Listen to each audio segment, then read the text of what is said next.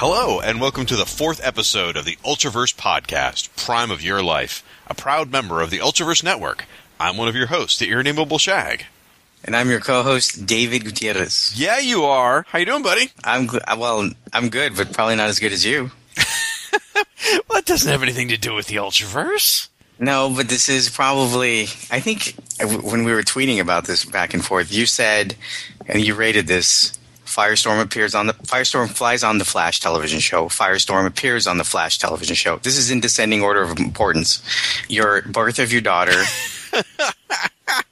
the time you found a quarter left of a Diet Mountain Dew in your car.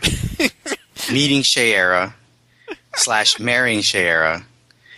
All right. Yes, folks, we are recording on the same night where it was the mid-season finale of The Flash. And sorry, spoilers, as David didn't warn you, but yeah, there was a big Firestorm thing. And being that I run the Firestorm fan website and have been for a number of years, it's been a bit of an exciting evening. So, of course, tonight's the night David picked to record. Thanks a lot, Dave. It's okay. Since you're the Firestorm fan, that really implies the number of people that actually like the character. So I think we're okay there. Thank goodness Robbie Amell's popular. Otherwise, everyone would be like, yeah, how did he get that job, I wonder? How did he get that job? I can't imagine. Nepotism sucks. Anyway, so, folks, we are back for another exciting episode of the show. And this is kind of a big deal. This is a month, I don't want to say a month long, but during the month of December 2014, we are celebrating the 21st anniversary of the Breakthrough crossover from the Ultraverse. Right, that's a 2-issue crossover that, well, I guess we'll get into this more, but I guess you could say sort of shook the foundations of the Ultraverse and answered some questions, asked some questions, and acted as I don't want to say a primer for the entire line of books, but certainly introduced you to everybody who was actively in them at the time. Yeah, I mean, it was a perfect sort of like a sampler, for like a buffet, if you will, for someone who's, only getting maybe the hard case book or the Prime book, and they come to Breakthrough and they're reading, and they're like, well, okay, I don't necessarily understand what's happening here. And that's worth talking about, too, by the way. I think it may have been impenetrable for someone who wasn't deeply steeped in the Ultraverse. I would heartily agree with you. But they might go, well, this prototype guy looks pretty cool. What's his story? And they go check out those other books. So it's, as you said, a feeder or a sampler of other characters to check out. And I think it would have functioned pretty well in that case. And I will say this, as far as miniseries go, and it's a company-wide crossover, number 1, that had 2 issues that bookended Breakthrough 1, Breakthrough 2, only lasted a couple months in terms of those issues, and then in terms of the line itself, only lasted 1 month. Yep. So if you wanted to collect the whole thing, you were only out, I won't say out, but you only had to buy a month's worth of Ultraverse titles to get the entire story. In some cases, that's greater than your mileage may vary in terms of how much Breakthrough there was in there. But yeah, I mean, it's just to give you guys a kind of a heads up. Like, if you want to if you want to read the storyline, pick up scope. Well, I was just going to read out the titles, the various titles, because this all came out in December 1993, with issue number 2 coming out in January 93. But you want to pick up Breakthrough number 1, Sludge number 3, Solitaire number 2, Prime number 7. Mantra number 6, Prototype number 5, Strangers number 7. I hope you guys are writing all this down. Nightman number 2, Freaks number 6, Nightman number 3. Oh, I see. Okay. I'm reading from a recommended reading order. Both 2 and 3 did not actually come out that month, but they do sort of fit in here well. Sorry. Right. And Solution number 4, finally wrapping up with Breakthrough number 2. So if you were to buy just the 2 issues, you'd be a little lost at certain points, but they catch you up, and you notice again. I was reading from the recommended reading order. They skip Firearm altogether. I just noticed that. There's a reason. Firearm number 4. If you want to be an absolute completist, because you just like someone saying what. Oh, Red Skies. Yeah. If you're familiar with Crisis on Infinite Earths from DC Comics, when they did all those Crisis crossovers, some of them were pretty tangential. It'd be, someone running around a rooftop going, I wonder why the sky's red. Well, back to the adventure. And back to my case. Right. And that's sort of what the equivalent of Firearm what it was during the Breakthrough crossover. Well, you know what? I will say this. I think our blog, ultraversepodcast.com, might address a bit more of the Firearm issue at hand, but really, he was mid-adventure. It was only his second issue, and then the event happens, the breakthrough event happens, and that ends his adventure, and then he's done, and then it's off to the next issue, kind of. So it was a very strange way to resolve and resolve Firearms Adventures and introduce the breakthrough crossover into the book. But the way we're going to approach this today is we're going to discuss Breakthrough 1, Breakthrough 2, Prime 7, and Solution 4. Mm-hmm. If you want a better idea of what was going on in the other titles, Barry Reese is going to cover the Strangers end of it on the blog. Actually, that's already up. Nightman and Freaks are going to be covered by Ben Avery on the Nightman podcast. Solitaire has been covered by Kane Dorr on the blog, and possibly further covered on the Wrath of Aladdin podcast. There's something planned for Sludge. No details yet, but keep an ear out for that. Yep. Where can they find that website with our blog? I think it's ultraversepodcast.com. Very good. Very good. By the way, if someone accidentally types in ultraversenetwork.com, it'll take them to the same place. Not to be confused with our Twitter handle, which is ultraversenet. That's because Ultraverse Network is too friggin' long for Twitter. So yeah. So if you want to live tweet this episode, be sure to tag us over at Ultraverse Net on Twitter. So you can also find us on Google Plus as Ultraverse Network, and watch for our Facebook page coming in the very near future. We're doing good. Yeah, it's exciting times. Getting a lot of traction. We're going to cover some feedback on the back end too. So you guys have been great. It's David and I were talking before we started recording. For a comic line that's been dead for over 20 years, there's still a fair amount of people willing to talk about it, which is great. It's been dead about as long as your soul, Shag, I think. Ouch. Until today. Until today, right? It was resurrected because apparently Firestorm is more important than the birth of my daughter. So you said it. In that make-believe tweet. Shag, quit lifting the veil, man. Sorry, buddy. Okay, let's do this. All right. Breakthrough number 1. So Breakthrough number 1. The crossover is so short they couldn't even afford to spell out Breakthrough. It's THRU. Yeah, it's misspelled. I give credit to someone in the Facebook group for saying that. By the way, we forgot to mention the Facebook group. You should definitely go out and check out the Ultraverse Facebook group. It's different from what I was saying about the Ultraverse page a moment ago. Ultraverse Facebook group, go out there, just search for Ultraverse, you'll find it. There's 200 plus folks on there. There's creators, people that wrote the books, drew the books, interact with these folks on a regular basis. It's a great, great place for discussing the Ultraverse. Check it out, please. And you can leave comments about the podcast there as well. Okay, so I'll start off with Breakthrough 1, since this was the thing that kicked off, obviously, the Breakthrough event. I think that the most significant thing that you could say about this miniseries was that it was the introduction of George Pettis, superstar artist, Marvel DC superstar artist, into the Ultraverse. GP, from the Titans, the Titan himself, I'd say, starts working for Malibu at this time, and it's it's really the perfect setting for him, because if you're going to get some guy to draw a crossover with every character in the universe, who better to choose from than George Pettis?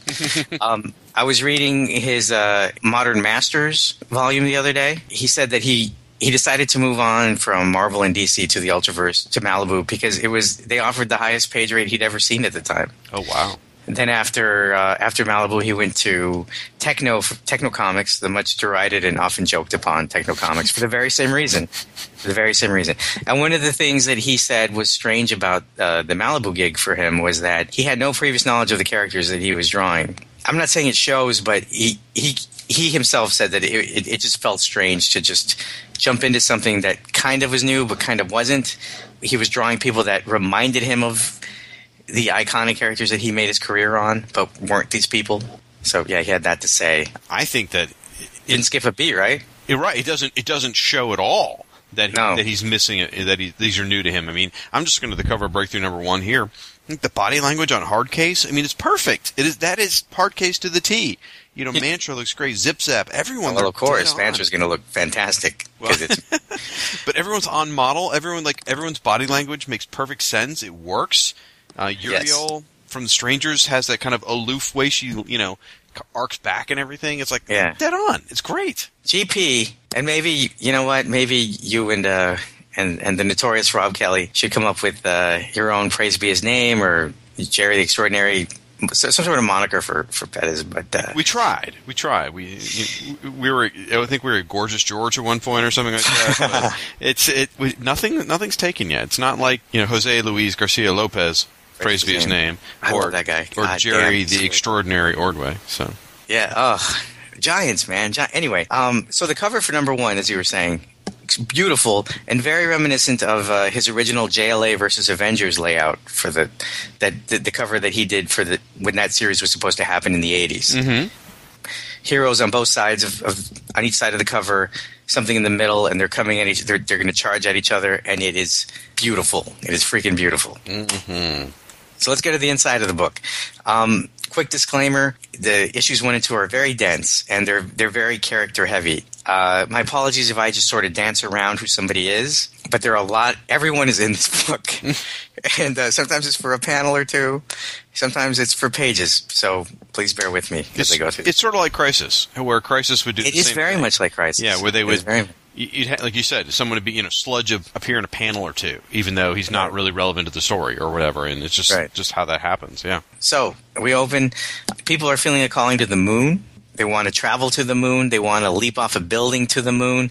A pilot takes his plane toward the moon, and it's happening all over the world, but mainly in Southern California.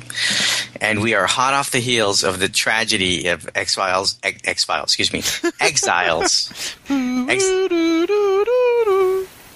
Also, I believe that made its debut in 1993. Thank you very much. Exiles 4, where the entire Exiles team was either killed, missing in action, or in traction, or in a coma. It all went to pot for those guys. Yeah. So Dr. Deming, whom you might recall from a previous episode as the hot doctor to the Shag, is recuperating in the hospital, and she's questioned by a creepy-looking guy named Dr. Rains about a woman who is aflame, calling to the moon, all alone. No one is coming, and she's hovering in the LA sky, and she's radiating, and she looks like Amber Hunt, the exile. As it turns out, she is. And the thing about her is she's shifting in color and radiation spectrums, and it's quickly discovered that she will eventually shift to ultraviolet and burn all life on Earth. We're then taken to Aladdin. Aladdin, as you know, is the mysterious organization that nobody really knows who they're working for or what their purpose is, except that they track ultras and they're trying to control them in some way. That's where Eden Blake, who's secretly Mantra, uses the sexist nature of the Aladdin workers against them. So she kind of bubbles into a meeting and realizes that they have an agenda and that they want to capture Amber Hunt. And she doesn't find this out, but we as the reader learn that Dr. Rains is feeding them information. The Pentagon and Ultratech are also discussing the Amber Hunt situation. Pentagon wants to send Prime to investigate. Aladdin wants to send its own agent Wrath to investigate, or Wraith. Ultratech wants to send Prototype to investigate. Rex Mundi and the other are also watching this. Rex Mundi is the guy who you might recall from Hard Case number 1 is the naked guy who watches everybody. And the alternate is a mysterious woman who also works with Hard Case and the Solution, and they know that something's up on the moon. Dr. Deming then consults the strangers, who I will say have the most logical tie to the events on the moon, namely Spectral, who's the one guy who can change his color, because his powers are based on whatever color he's using. But unfortunately, he can't add much to what's going on. Dr. Deming deduces that Amber will eventually shift to Violet, as I said earlier, and Dr. Rain, still spying for Aladdin, tells the strangers to stay put, as the government will have everything in control. Aladdin wants to ground the Ultras for fear of what will happen if they reach the moon. Aladdin takes the readers through what I would call the street level heroes of the Ultraverse, and that includes Sludge, Firearm, Solitaire, Rune, and the Freaks. And then their adventures follow, their own breakthrough adventures follow in their own titles. But these guys, Sludge, Firearm, Solitaire, Rune, and Freaks, have the least to do with the breakthrough mini. So don't get attached to them if you're really into them. Mantra then, Eden Blade becomes Mantra. All of a sudden, she's in the sky, LA skies, and she makes contact with Amber. And as Prototype, Shag's favorite Iron teenage jerk, I believe, right? He's a teenager. He's a total jerk, but he's so. I love it. He's our jerk. He's our jerk. There it is. He's our jerk. Yeah. He's a jerky Iron Man. more jerkier Iron Man, I should say. Mantra then establishes a rapport with Amber, and she realizes that Amber is the conduit for something alien that wants to contact the Ultras on Earth. Then the Strangers arrive, but at the same time, so does the Quattro, and those are Rex Mundy's bad guys. You might remember them from Solitaire 1. The heroes and the villains converge, and they engage. Solution 1. Solution 1. Thank you very much. Too many S's. Hey, hey. The heroes and the villains converge and engage each other over the fate of Amber Hunt. Battle, fight. We also are introduced to Warstrike, whom you may remember from Mantra 1, who tries to assassinate Amber after having a vision of the world going kablooey, but Zip Zap of the Stranger stops him. Now, the Solution and Prime and Choice arrive. And Hardcase. And Hardcase convinces everyone to save Amber, as she may be the key to unlocking the origins of their powers. Prime, who's doing his own thing, takes off to the moon in his spiffy new Prime suit. Rex Mundi orders the Quattro back, and they escape the battle by sending out a strong audio pulse that stuns everyone. And then the heroes all come to, and then they decide, hey, our answer's not on Earth, Jag. They're up there on the moon. Dun, dun, dun, dun. And that's the end of issue 1. Woo! Now, this was about 36 pages that I both I have to say, I don't know how it was for the reader or listener at home. They may have been just like, I don't know what the hell's going on. But for me, I got to say, you did a really good job recapping that. I mean, I did not envy you when we doled out who got what assignment. Yeah. It was no accident that you got assigned Breakthrough, by the way. I was punching myself in the nuts the whole time. If that's what helped you get through it, brother, that's fine. You did a good job. Keep it up. Keep punching. Thank you. Keep swinging. So real quickly, everyone is in this book, some to a greater degree, some to a degree of Firearm and Sludge. Real quick note about Sludge, Firearm, Solitaire, Rune, and the Freaks. The panels with them are really just almost highlights of what's happening in their own books at that time. Everyone else in the Breakthrough cast has a pretty pivotal. Well, I won't say pivotal, but certainly has their time in the spotlight more so than these guys. I'd say it's fair to say the core books for Breakthrough are going to be Prototype and Strangers together. Yeah. Yes. Hardcase and Solution together. Right. Mantra on its own, Prime on its own. Mantra and Prime kind of together. Well, in Breakthrough they're together, but they're not together. Oh, that's right. I'm sorry. When they get to Earth, there's more of a bond between those two. Yes, in subsequent issues, yeah. So what do you think of No1? I enjoyed it. You know, it's a fun, big, almost like we said, Crisis on Infinite Earths level, and I mean that as a compliment because Crisis is like my favorite crossover ever. So it gives you that sort of wide, epic scope, like something's building. You feel like something's happening. That scene where the Solution and Hardcase come flying out of the ship to join the fight. Beautiful, one pager, right? Oh, it's actually a half splash. Well, half spread, yeah. Because you get some panels below that. But it actually, I don't know why, it all clicked at that point for me, where I was like, you know what? The logical follow-up to this would have been a book called Hardcase and the Solution. Like, he should have joined their team, or he should have been became their team leader. Well, if you can afford them, you can hire the Solution. You can hire Hardcase and the Solution. Is what it should. That would be that's a great name. It is, isn't it? Hardcase and the Solution. It would. So you know what? Don't leave my choice out of there. I love that character. I don't even know why. She would have joined the team too. Cutie. But yeah, it's a beautiful book. It is lovely, and this is not. This may sound like a criticism of my GP, but it's not. His artwork is so very different, though, than what's going on in all the other books. If you look at like Cully Hamner, Benedetta, I forget who's doing Hardcase at the time. Is it Lopresti or? No, Lopresti was doing Sludge. I'm sorry, Lopresti's doing Sludge. It's so different than everybody else's. It's a very, because it's such a classic style. It's not classic at the time. It's very modern, but everybody else's is such a departure from Pettis. And probably the closest guy you got to that is Jeff Johnson on Solitaire. Well, I would say Hoberg, Strangers. Hoberg, yeah. I mean, as I'm looking at this, especially the scenes with the strangers in it, besides the fact that they're on model, it just works. It's all beautiful, though. And everyone looks so Here's the thing. He's got a cast of like 9... I'm being facetious with his number, but everybody looks different. Everybody looks distinct, and it's just beautiful. I love this guy. He does amazing work. I mean, it's sort of like... What happened to him? Well, it's... What are you talking about? I'm kidding. I'm saying, like, we never saw him again. So what? Where's George? It's sort of like probably, the feeling you're experiencing where the jarring shift in art styles with this book and other books is probably very similar to what people felt like when New Teen Titans came out. Oh, dig that, yeah. Yeah, because you're reading Action Comics with Gil Kane or, whatever title you might be reading, and then you read a New Teen Titans issue, or, for example, New Teen Titans number 6, the climactic battle with Trigon gets drawn by Kurt Swan, whatever. You feel that jarring change in art styles, and you're like, whoa. So I can see what you mean. For me, I'm such a lover of Perez's work. I'm just on. You're still drooling. You're wiping the drool from your mouth on this book. Well, I have ruined a few copies of this book. That's correct. It's so beautiful. And you know what? Like the panel breakdown, it sucks that this is not a visual medium because I wish I could just show people these pages. But the panel breakdown, considered, like, he has to fit in a lot of goddamn story into this thing. And he does. And it's beautiful. And the fights are, because it's a fight book, right? So the fights are well paced. Go ahead and finish your thought. Sorry. And the exposition scenes are well paced.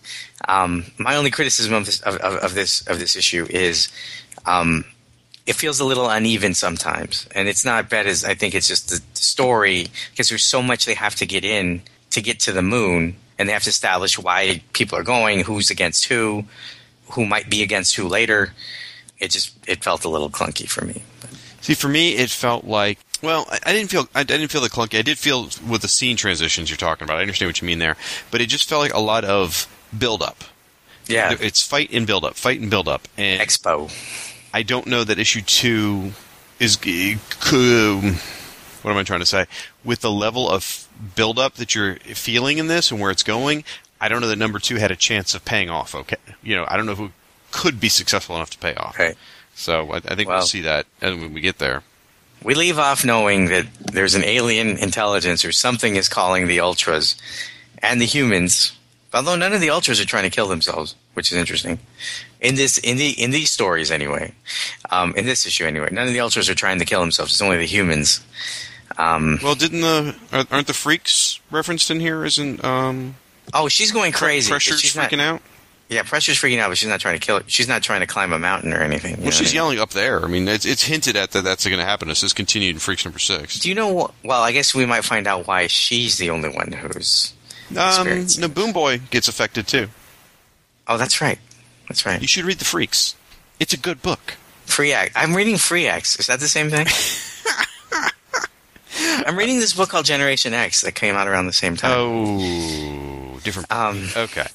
Okay, so it's now it's your turn, Shag. Take us deep into the heart of into the Breakthrough crossover. All right, so we're going to look at 2 of the tangents that came out of here that were sort of critical. Tangent.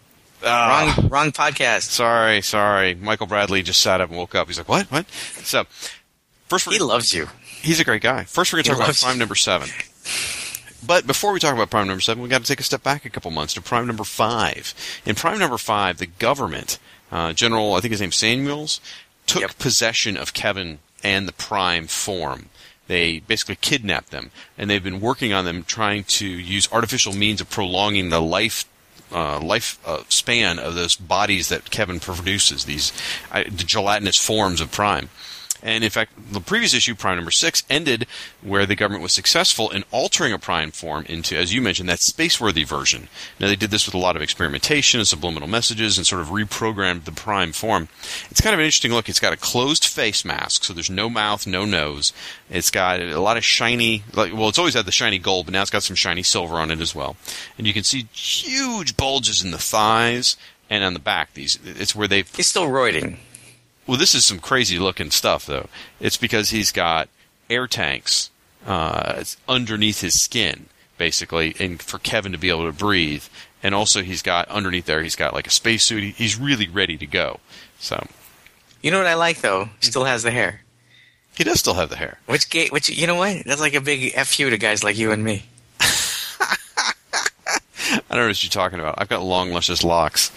Oh wait, That's just the back. That's never mind. That's your back hair. That was back in '93. I had That's your back hair. Thank you for that. So anyway, one of the interesting things is that this is the first time we've seen an alternate form for Prime. Yes. And later on, that sort of becomes a hallmark of the characters for Prime to change forms. So that's kind very of toyetic. What's that? He's very toyetic. Prime number 7, written by Gerard Jones, Len Straczewski, art by Norm Breyfogle. Awesome. Lettered by Tim Eldred, editors Chris Ulm and Hank Canals, color design by Keith Conroy, and interior colors by Violet Hughes. Hank Canals, yeah. Is that Canals? Is that okay? Oops, I should be able to say that. Gerard Jones, actually, who wrote Breakthrough, although it was plotted with the entire Malibu staff of writers, and of course George Bettis and John Lowe. John Lowe did the inking. Bettis did the interiors. So there. Okay, well now back to Prime. Thanks for interrupting my flow. Because I don't do that to you. Tit for tat. All right, so Prime number 7 opens up. Prime is flying upwards he's aiming towards the moon, out of Earth's atmosphere, crossing his fingers, not figuratively, not literally, that his suit would be able to maintain its integrity and allow him to do this. He is successful. And anytime you fly out of the atmosphere, what do you get? You get a good flashback, And it's all about how Prime got this new body, meeting President Clinton, and what he had to go through with Amber Hunt, all this stuff. So, anyway, Prime is rocketing out of the atmosphere. He arrives on the moon and has some gravity, flight, super strength, sort of like challenges and hijinks where he's bouncing and landing in the dust and all that stuff. Anyway, ultimately he's following this weird signal to its source. And as he's following the signal, which we know from reading Breakthrough number 1, it's going to be this alien entity on the moon. He's not sure what it is, though, because he wasn't at the Amber Hunt discussion. Right. He is, as he's flying along, a giant rock formation bursts out of the ground, springs right up in front of him, and he smashes into it. It's right out of Star Trek V. That's true. What does God need a spaceship for? So anyway, he's then surrounded by these giant rock formations. He's circled in, and he's attacked. And it's sort of a weird kind of mental attack, a lot of hallucination type stuff, but some of it's actually happening. Like there's these statues that are created that look very lifelike, yet they're still statues of his family, of presidents of the United States, of the girl he has a crush on, Kelly. Basically, it's all this alien entity trying to communicate with him. Prime, sort of perseveres and pushes his way through this and smashes his way through this cave wall into where he perceives that the source of the signal is. And he comes face to face with this giant volcano, which appears to be the origin of the electronic game Simon. And they make a mental connection, and then there's a Prime sort of like sorting through, trying to understand what the information that's being sent into his brain by the entity, and he suddenly understands it better. He becomes sort of quiet and stoic, and he's like, he understands, and he's sort of standing by, almost as if now he's going to protect the Simon Says game and the volcano, and then it's to be continued in Breakthrough number 2. Right. So they will wait for it, for they are coming. Yes, that's right. Yeah. I thought it was interesting. I was trying to identify which presidents were in the three-headed president rock dude monster. I couldn't really. Well, one's Bill Clinton. What? Okay. One's George Bush and Senior, and one's Ronald Reagan. All right. Yeah, it looks just like Mount Rushmore. Yeah. Just like that. Yeah. Mount Crushmore. What I think, I thought it was a lot of build-up just to get him to the moon. It was beautiful though, because I love the Breyfogle. Oh my gosh, Breyfogle, such a good artist. And a couple things. I loved how Kevin doesn't. I mean, he's just a kid, so physics don't really factor into his thinking when it comes to going to the moon. Like, how am I going to operate on the moon? It's completely different. Right. Gravity's different. I like that he can't speak, and that'll come into play later. Right. He's muted, and I really like the idea that through it's going to sound weird that I say this, but through hypnosis or was it subliminal messaging and I guess through some sort of weird treatment that they're able to figure out how to modify his prime form and even modify it to the point where you can install air tanks in it. Right. It's something that sadly his adaptability, I guess, or his prime form's adaptability isn't exploited as much as it probably could have been had the series run for longer than it did. Oh, see, it's funny because as a Prime reader, I didn't like it. Really? I didn't mind. Well, I liked the space look. The space look was pretty cool.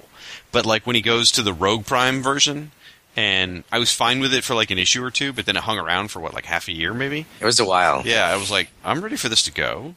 That was the first Ultra Force version of Prime too, I think. Well, it's sort of like Grant Morrison's run on Justice League, how he had to inherit the Justice League with the Electric Blue Superman. No, he didn't. That came later. Oh, well, he had to deal with it for an issue or two. Yeah. But yeah, okay.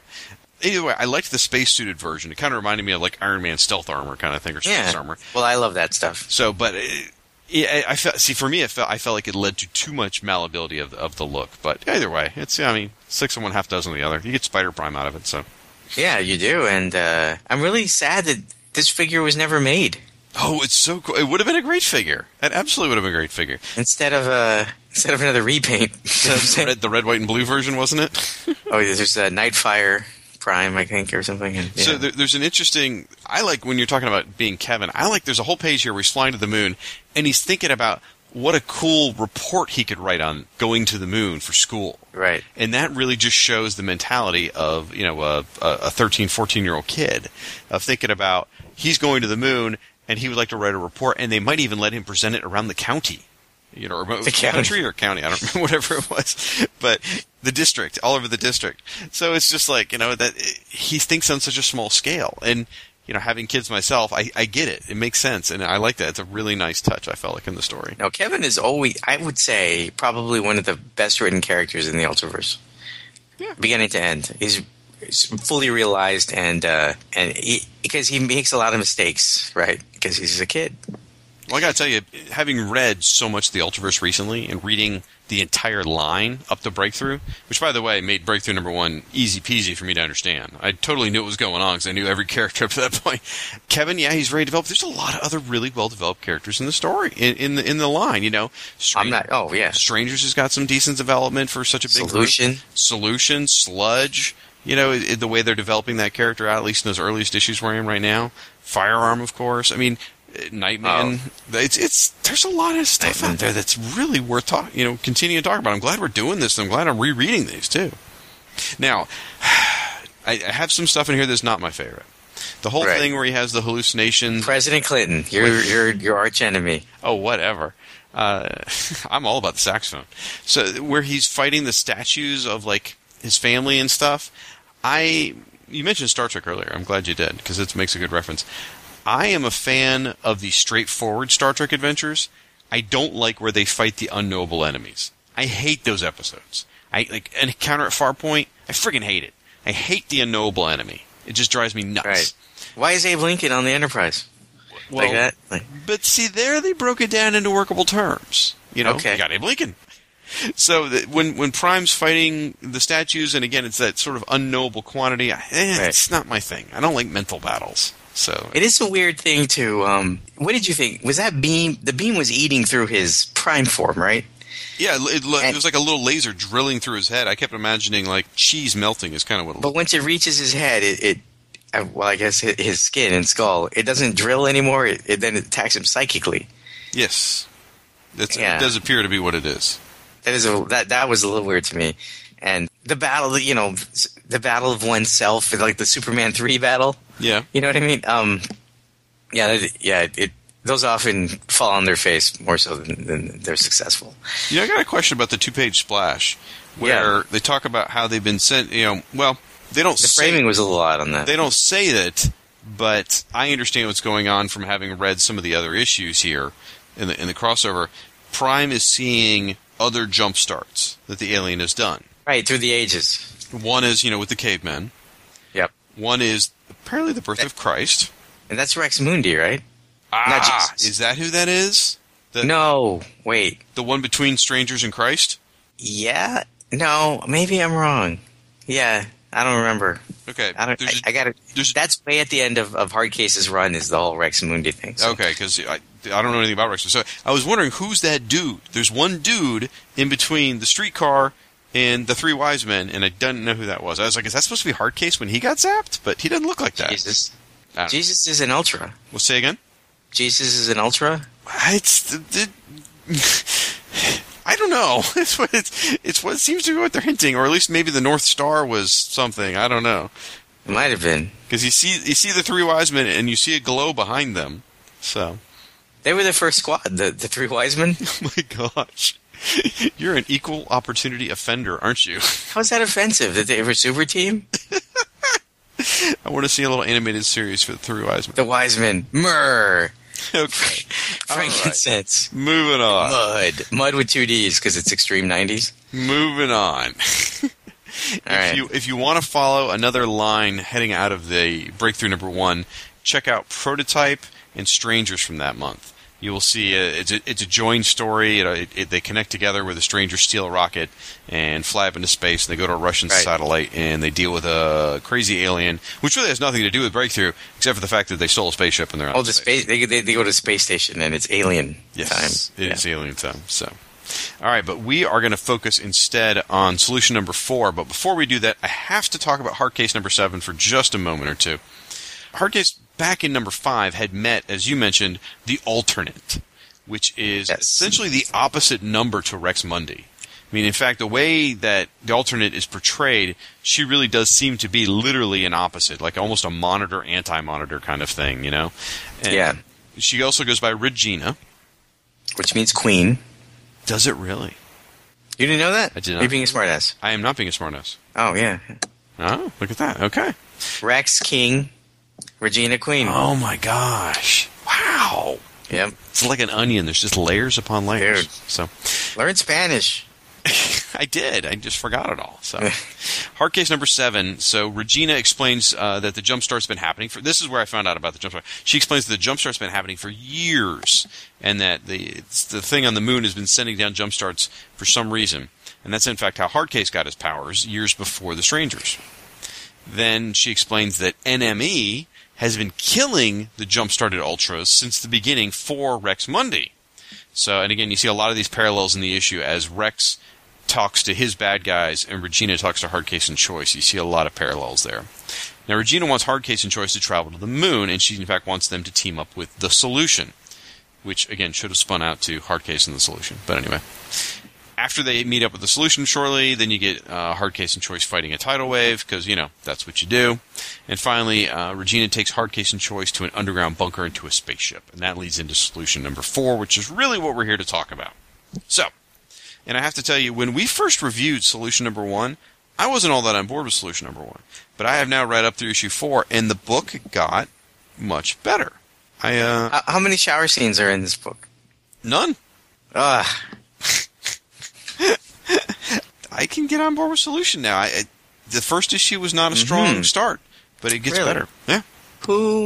One of us was a fan from day 1. So. Were they? Yep. Yeah, well, issue 1 didn't deserve their fandom, so. All right. So, solution number 4 has a great wraparound cover by Derek Robertson. I mean, it is really cool. Yes. On the left, you've got Hardcase leading Solution, because, you know, as I said it before, that's where he belongs.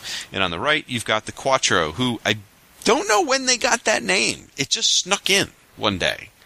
Like, at no point did they say, like, we're called the Quattro. At least I don't think. It just suddenly, they were being referred to as the Quattro. Did I miss it? Did I miss an introduction of that somewhere?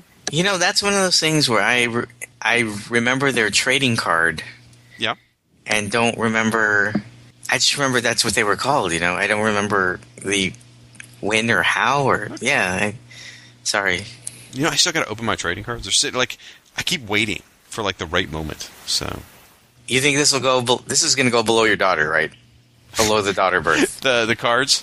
Yeah. Yeah, they're not going to be as big a deal as my daughter. Watching Firearm Zero, still above the wedding? Yeah, I think so. Okay. Especially when I rewatched it recently.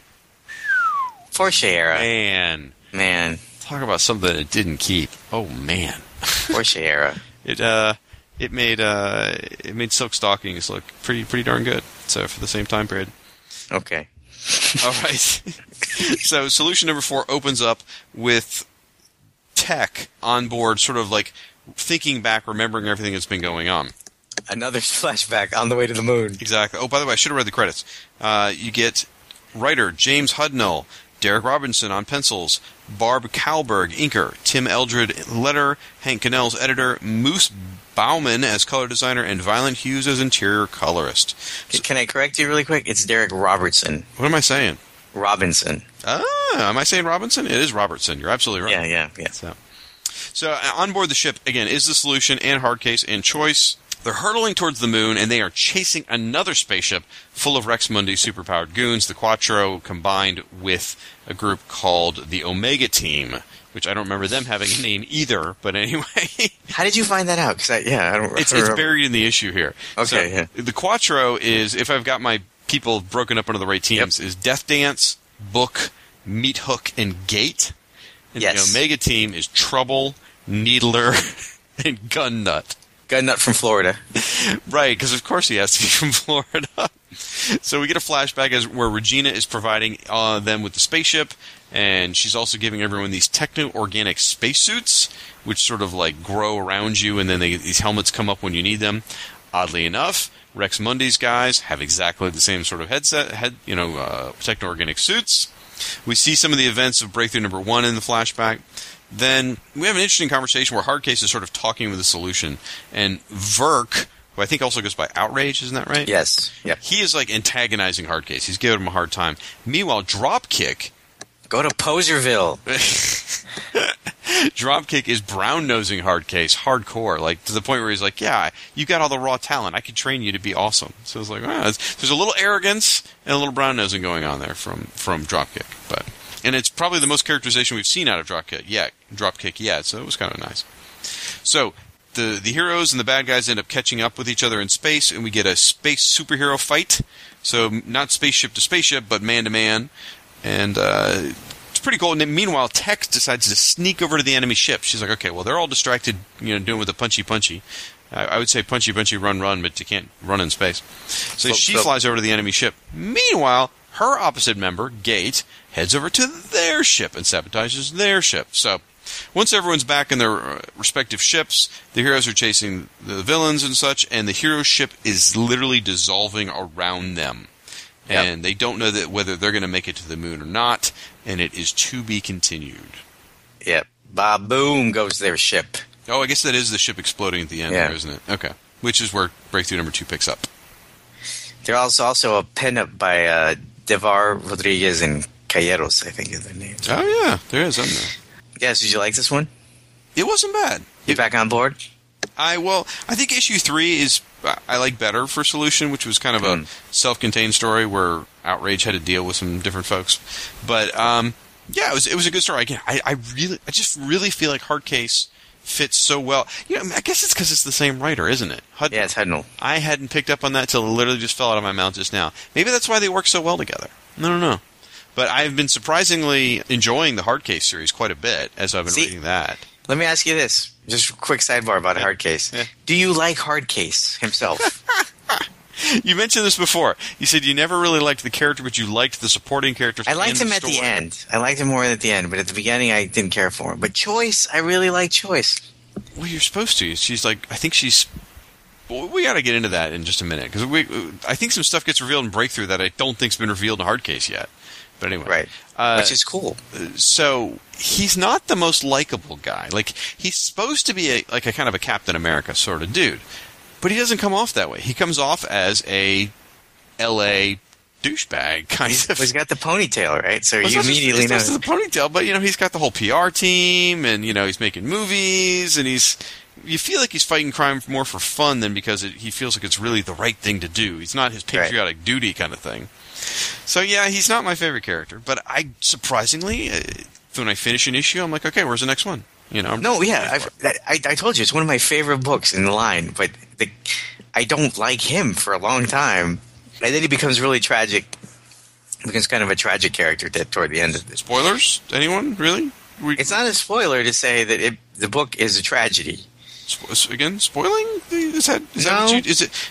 Do you go around telling little kids that like Darth Vader's Luke's dad too? Do you do that? I mean, that was a tragedy too. Well, I'm just saying, spoiling. Rosebud is a sleigh. That's not. Is that what you do for? Wait, hang on a second. You're saying the tone of a book is spoiling it? Yeah. Really? Really? If you could throw as many insults at me as you have tonight, then yes. Well, listen, you are known. I don't know what's the word. I don't know. Let's just talk about Breakthrough. Let's talk about Breakthrough. But there was that one bit in this book that it took me. I had to reread it a couple of times where I couldn't figure out that Gate left his ship or got back to the Regina ship or the Solution ship. One, because they look exactly alike. Right. So, and it was just a panel of like a blip or something. It was. It took me a little while to figure out what had just happened, and it wasn't until that I realized, oh, so Tech is on their ship, Gate is on his ship, but now he's back on their ship, but now he's back on his ship. That I figured out what had happened, and that he had dropped the package, but she had made her way. That part kind of bumped me, but I could see where you were struggling with that. That makes sense, because I didn't realize until the second reading. I don't think I paid enough attention the first time I read through it. Right. Is what it was. I was just kind of like, when you're just in reading mode and you're like, okay, this is happening and this is happening. Yeah. You're not necessarily thinking about why. The second time I was like, when I was having to take notes, I was like, right. What's happening here? Why is he destroying his own ship? Right. Yeah, it was really weird. Right? And then because, I think what threw you was Gates' line about getting the drop on Leela's beautiful body. Remember he says something like that? I must have missed that. Yeah, he makes a mention of how hot Leela is. But it wasn't until that scene that I realized that they're supposed to be opposite members to each other. Right. Like each one of the, what are they called again? I forgot. The Quattro. Quattro? Are parallels to right. someone on the Solution, so it makes for a good teaming. And I didn't put together that Gate and Tech are paired members until then. By the way, Death Dance, Hubba Hubba, right? Well, she's hot. She looks just like that Zealot lady from the Wildcats, though. Yeah. I mean, I guess they're kind of around the same time. What's that? They're kind of around the same time, right? Well, remember Malibu launched Image before this. Oh, that's true. Sorry. Yeah, so Wildcats. That's true. That's exactly true. Mm-hmm. Yeah. Oh, that's right. That's right. But yeah, no, I like this one. If you're a fan of, if you're just reading The Solution or Hard Case and you don't read Breakthrough, you might wonder what happened to them or why they're why they're all of a sudden plummeting to Earth. Plummeting to the moon surface. No, after Breakthrough, because there's a trip home. Oh, I'm sorry, plummeting to the moon. Yeah, I haven't read. But there's a weird trip home for them. But I haven't got there yet. Okay. Yeah. So what was your deal with Choice? What was Well, it's in Breakthrough. Really, is where it gets discussed. Okay. Her whole deal is still a mystery in Hard Case right now at this point. Like, we don't know. All we know is she can't talk about certain issues. Like, she seems to. There's a mental blockage that will not allow her to talk trash about the Choice Corporation in front of anyone except for Hard Case. Whereas when you get to Breakthrough, she actually says something like she's got a computer chip in her brain or something. Yes. And yeah. I've kind of figured out that she's got a computerized brain just from Hard Case. So I feel like it's kind of leaning that way anyway. Like maybe she's a robot like Candy is in Strangers or something. Well, I think she was. Don't spoil. I don't know that. But she is sort of the perfect woman. Right. I kind of figured she was an amalgam of something. She was constructed is what it seems like. She's exotic because she's Asian. Back then. Well, it's the 90s, Yeah, isn't that funny how exotic just meant Asian? Well, she's an exotic beauty. The perfect example of that is Psylocke. They made her Asian for no reason other than Jim Lee wanted to draw an Asian chick. So. And then you get Layla from the Solution. Yep, exactly. All right. So let's wrap this up with Breakthrough 2. Mm-hmm. So issue 2 picks up right after the Solution Hard Case crossover. And Prototype Strangers. It picks up right after the Solution Hard Case crossover. We are now on the moon. The Quattro encounter Prime and they fight. You'll find that Mantra has reached the moon under her own power. That tale is in Mantra, her title. And then the Strangers and Prototype arrive, and they meet up with Hard Case, the Choice, and the Solution on a different part of the moon. On Earth, the fight continues after the events in the other books, and on Earth, there's a quick they quickly dust on or touch on Rune, Solitaire, Firearm, the Freaks, and Nightman. You don't in Warstrike. Oh, in Warstrike. I'm sorry, I forget about Warstrike and Wrath. Can't tell them apart sometimes. I'll say this about the treatment of Firearm in this book is a little off. I think his characterization is a little off. Back on Earth, the fight's going on. Warstrike foresees nuclear devastation with Amber at the heart of it, so he and Wraith are fighting it out. Sludge is in New York being mobbed, so is Solitaire. Nightman and Firearm, again, are on the periphery. If you want to see what's going on with the Freaks and Sludge and Nightman, that's going to be covered by Ben in his podcast and his blog. Solitaire's adventures or misadventures with the Breakthrough aftermath will be covered by Kane. So we're back on the moon. And Prime is defending the cave that the alien entity is housed in. And he's defending it from Hardcase. And this is where the interesting note about Prime being unable to speak comes into play. He has no mouth, so he can't communicate with Prime. And it's really hard for him because, he can't communicate with Hardcase. And Hardcase is his hero, yet here he is having to beat the hell out of his hero. Hardcase then gets the drop on Prime. Prime starts to go a little gooey. And then, but he's eventually rescued by Mantra. Back to the street. Yeah, he is. Oh, yeah. He comes to staring at her chest. And she even says at one point, my I'm eyes up are here. I'm up here. It's so great. But you know what's interesting? Or not interesting. It's almost a missed opportunity because I think if you just read Breakthrough, you really don't know about what the deal is with Mantra necessarily. Oh, about Lucas? Yeah.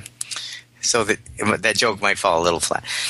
So we're back with the other guys, and it turns out everyone's got their own agenda when it comes to this alien. So the Strangers, Wyriel, kind of betrays Tech and Choice because she wants to reach the entity first because she thinks that she wants to find out what's going on with it more than anybody. There's more inter-hero fighting. Of course, Strangers jump in to defend their own, as they say. So that leads to a fight between the Solution, Choice, Hardcase. But so there's more. There's who calls it Fighting McFightenstein? Andrew. That's an Andrew Leyland, I think, copyright term. I love that guy. Andrew Leyland's Fighting McFightenstein ensues, and then that's broken up by Mantra, where Mantra lays down the law. She says, "What's up, guys?" Or let me tell you what's up, guys. Then we learn the true nature of the Jumpstart. The entity on the moon is actually a black box from an alien race, and what it's doing is it's sending messages to Earth that can help create Ultras. The idea is that the Ultras will provide the power for the black box to send its data back to its homeworld. Back on Earth, the worst thing happens because Amber goes ultraviolet, and what that means is the Earth can be bathed in ultraviolet rays, and it's going to cook everyone from within and kill them. Well, if they're going to start in L.A., that's not quite so bad. That's okay. Thank you, Shaq. With Thunderdome, a.k.a. Florida. The entity then explodes, but Mantra, Wyriel, and Shadow Mage can contain the explosion. At the same time, Tech, Choice, and Prototype download their information into their systems. Prototype downloads it into his armor, and he freezes up. And correct me if I'm wrong, but Jimmy Reese, Prototype, doesn't download anything himself, right? Well, I'd have to finish reading the Prototype series to find out for sure, because he does have, he has wetware, right? Yeah, he has wetware, and he also actually has a power of his own. He does. Right. He is actually an Ultra even without the suit and the powers, or without the wetware. Okay. Well, that's where we find out more about Choice, and that she's got some wetware in her head, and that's Tech's whole deal because she could talk to machines. Amber explodes, or it looks like she's exploded back on Earth and is assumed dead. But then we find out that she's in the desert, howling with some wolves, and she's gotten a little nuts. That's a weird scene. I didn't get it, to be honest. Me either. I think they were setting something up, maybe, with her character. And, well, there's more that happens with her. Well, I think they were setting one thing up here, and then when Marvel bought Malibu, it went a whole different direction. Right. Everyone on Earth is back to normal, and our heroes are still on the moon, left wondering about what's out there, still questioning their origins. But Hardcase, who's, I guess, like you said, the Captain America, is kind of the Superman of this ragtag group of heroes, says that it's a new era and a new world order. Nothing will ever be the same. And then we're done with Breakthrough. Yep. Malibu's first and only company-wide crossover. What was Black September? That was a mistake. No, I'm kidding. This was their first company-wide crossover. Okay. This was their crisis or their secret. I don't think work. Black September was a comic though. Was it just a trade dress? Can't remember. Yeah. I really can't remember. So that's out, and then GP then moves on to Ultra Force. I don't think he does it for very long at all, and then he moves off of that. But this issue was by the same creative team as the first one. So just seeing in here, it kind of threw me where you get Mantra, Uriel, and Shadow Mage. Is that her name? Mm-hmm. And they're seeing all these other worlds. They have like windows into other worlds. And one of them, they say they see the Wold and the Elven magicians. Is that Shadow Mage's world? Maybe. Yes. Okay. I think so. I wasn't sure about that. And then you see the Sorcerer's Realm, because that's for Mantra. You see Darkur, which is Outrage. Then you see other worlds of sentient plants and bottomless seas, and then Apocalypse, apparently, or something. It looks like down there. But, okay. All right. I thought maybe they were hinting at something. I didn't know what it was. Well, you know what I liked about this was it made the most sense for Hardcase and the Strangers to be kind of at the heart of this miniseries. Although the Strangers really don't do much, it really concerns them in Hardcase more than anybody. Well, and I guess kind of Nightman to an extent, but not really, because they're the ones that got the jump start, right? Right. Yeah. Prototype and Solution didn't really get anything out of the jump start, as far as I know. Right. So, I got to tell you that, like, I felt like number one was really, really interesting, with a lot of build up. A lot of little mini character scenes, some good fighting, and it was like, oh man, this is pretty cool. Where is this going? And then number two, as I said, I don't know that there was ability to pay off for such the big build up. It was a bit of a letdown to me. Just because, I mean, the story flowed fine and everything, but at the end of it, it's just like, what was this story about, really? It was about the going to the moon and figuring out your origins, but all it really was is, let's go to the moon and talk to a Simon game, and then it was a volcano, and it was over. Beep, bop, or poop, pop. Right, exactly. Yeah. I think maybe it could have used another issue. Yeah? Or, like, a lot of this stuff could have just been paid off in the individual books. Like, the Strangers, I really think, should have had a bigger role, considering this concerns them more than anyone. Yeah. And they felt a little sidelined for Hardcase. And Mantra, like, I love Mantra, but she was just the one. You know what she is? She was like the Uhura of the entire thing. She's the one that understands Amber Hunt, and then she's the one that understands what's going on with Kevin and the alien. They definitely gave her a very feminine role in the story. Right. I mean, there's definitely she's a warrior. Yeah. But there's definitely that vibe of the motherly Uhura sort of role in the story. And she's Sigourney Weaver in Galaxy Quest. Oh, jeez. Now, you mentioned how short it was, and it could have been a third issue. Now, you posted a question on the Facebook group about the length of this miniseries, right? Oh, I did. That's right, yeah. And you got a response from someone? I think his name is Tom Mason, and I think he might have had something to do with this whole thing. With the Ultraverse, maybe? Yeah, I don't know. Maybe people just reply on these boards, but on these boards, listen to me using 1993 on these BBSs. Yeah. You used your 2400 baud modem. You logged into the BPS. You know what I remember about this era? Your Freenet account. Well, there was that, and in college is where I first learned about the internet and using it, and watching a guy try to download a picture of Christie Canyon for 30 minutes from some message board or something. You know, I had a bit of a flashback because recently, because the Star Wars trailer just came out recently for the new movie, right? Episode 7. I don't know what you're talking about. Or episode 7. Anyway, they're on 7. Yeah, they're doing 7. It took them 30 years to get there, but they're on 7 now. Anyway, so I remember when the trailer for episode 1 came out in, 1998? Yeah. And I had a 2400 baud modem. And I didn't even have did I have a DOS computer? No, I think I had a Windows computer by that point. Anyway, and so we downloaded the trailer from a site that I found. And literally 8 days later. It was about 5 hours to download a 45-second trailer. We would watch whatever we had downloaded so far. So we'd watch like 2 frames, like, ooh. So, Prototype's rocking that connection back to Ultratech. Oh yeah, it was 5 hours to fax something. Right. But it was anyway. Sorry. So Tom Mason then said that it just wasn't. They just didn't see it as a lucrative thing, and it didn't really add anything to have it extend more than 2 months. I think he said something about he just saw it as feeders to other books, right? Yeah, and it really does. I mean, it does tell you about everyone except the street level guys. I think if you weren't interested in any of those guys to begin with, this book doesn't do them any favors, really. I don't know. I think. What did you get out of Rune in this entire thing? Okay, well, I have a confession to make. I can't stand Rune. I really can't. That's fine. I'm going to read his series and see if I can get on board with it, but I just can't stand the guy. So, but I just mean in terms of interest. You know what I mean? But it reminds me of in the 80s, like Marvel Comics. Like, I don't know if I've used this analogy on other podcasts before. I apologize if I've used it here on the Ultraverse Network. But Marvel Comics, I don't know what they are yet. But talk to me about this when we're West Coast Avengers, like the early issues of West Coast Avengers. There's this one scene where because they take place in L.A. and they're on the freeway and it's covered in snow, and they're saving people from this, and it says, to figure out what's happening here, read Thor number blah blah blah.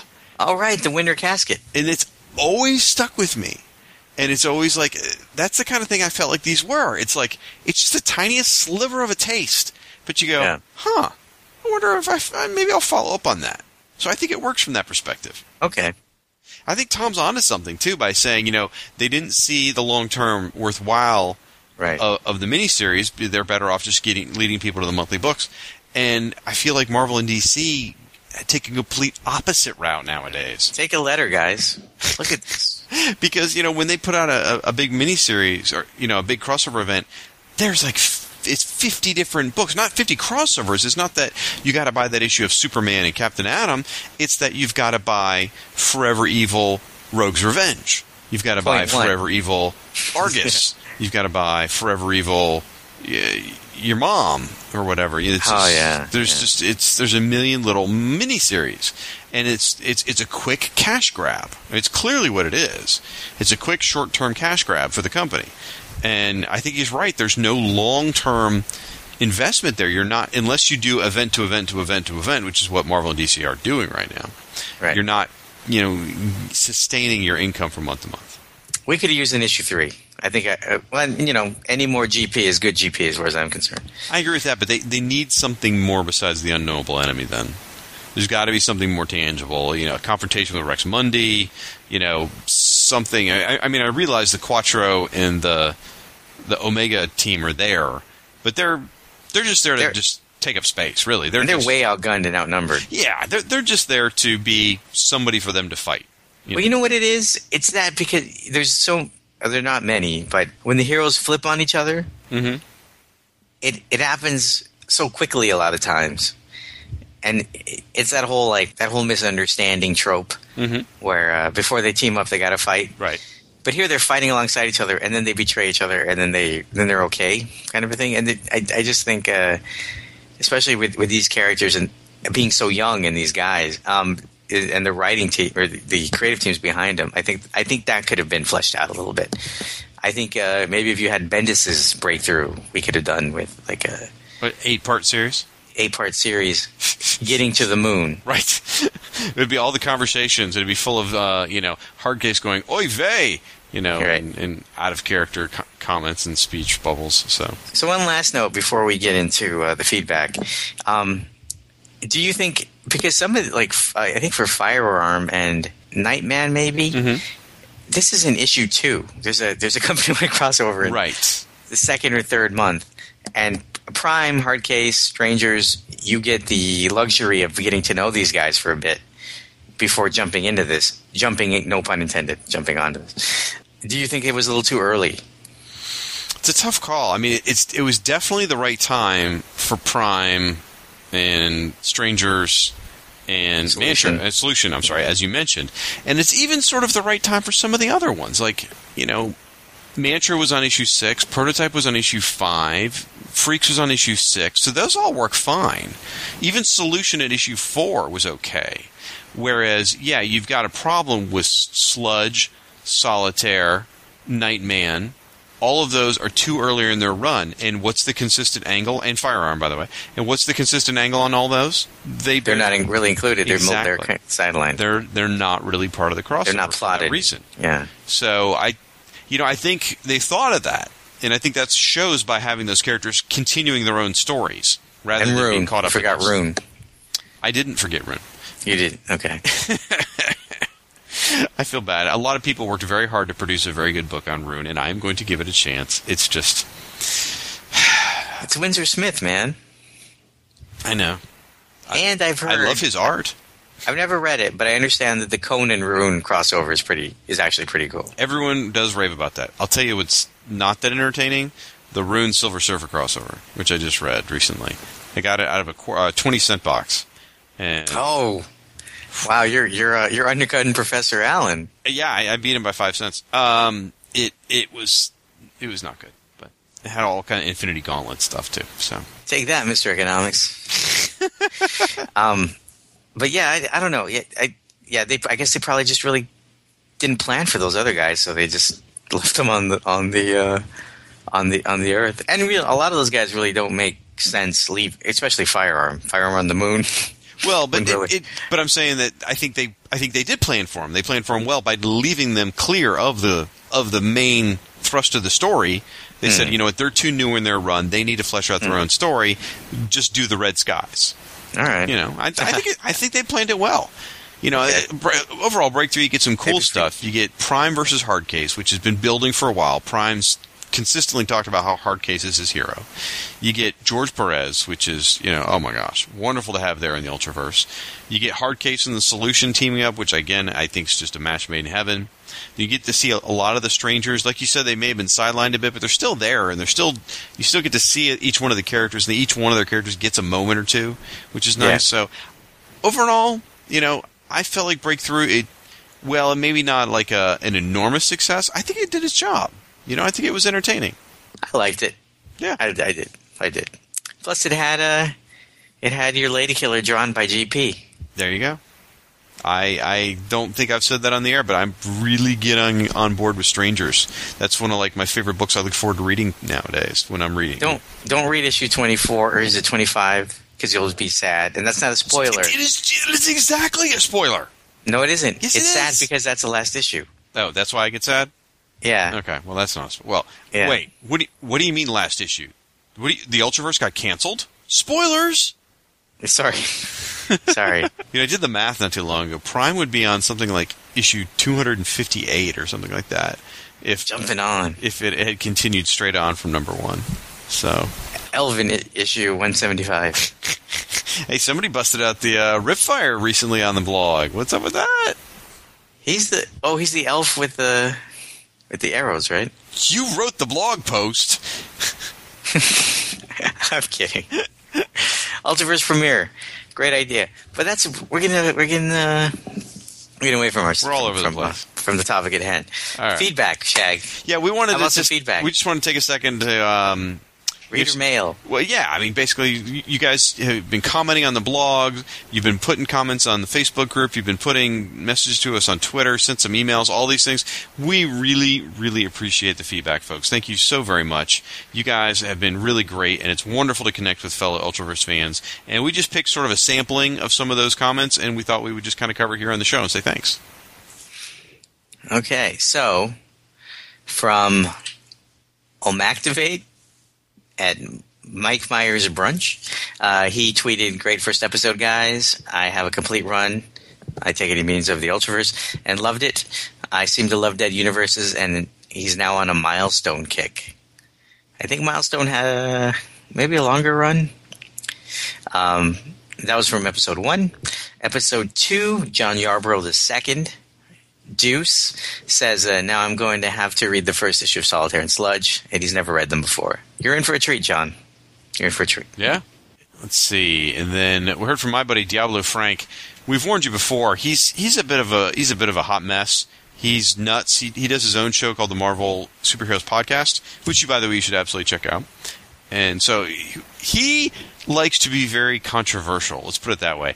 So a lot of his comments are pretty hard to swallow. So I picked out some ones that are just kind of fun here. He says, I wasn't enamored with the Ultraverse writer's universe, but I also had problems with the line's look revolving around a specific style of coloring and a stable of developing artists who were not to my taste. Hamner, Robertson, Dodson, Lopresti, and combined looked like fluorescent Tupperware to me.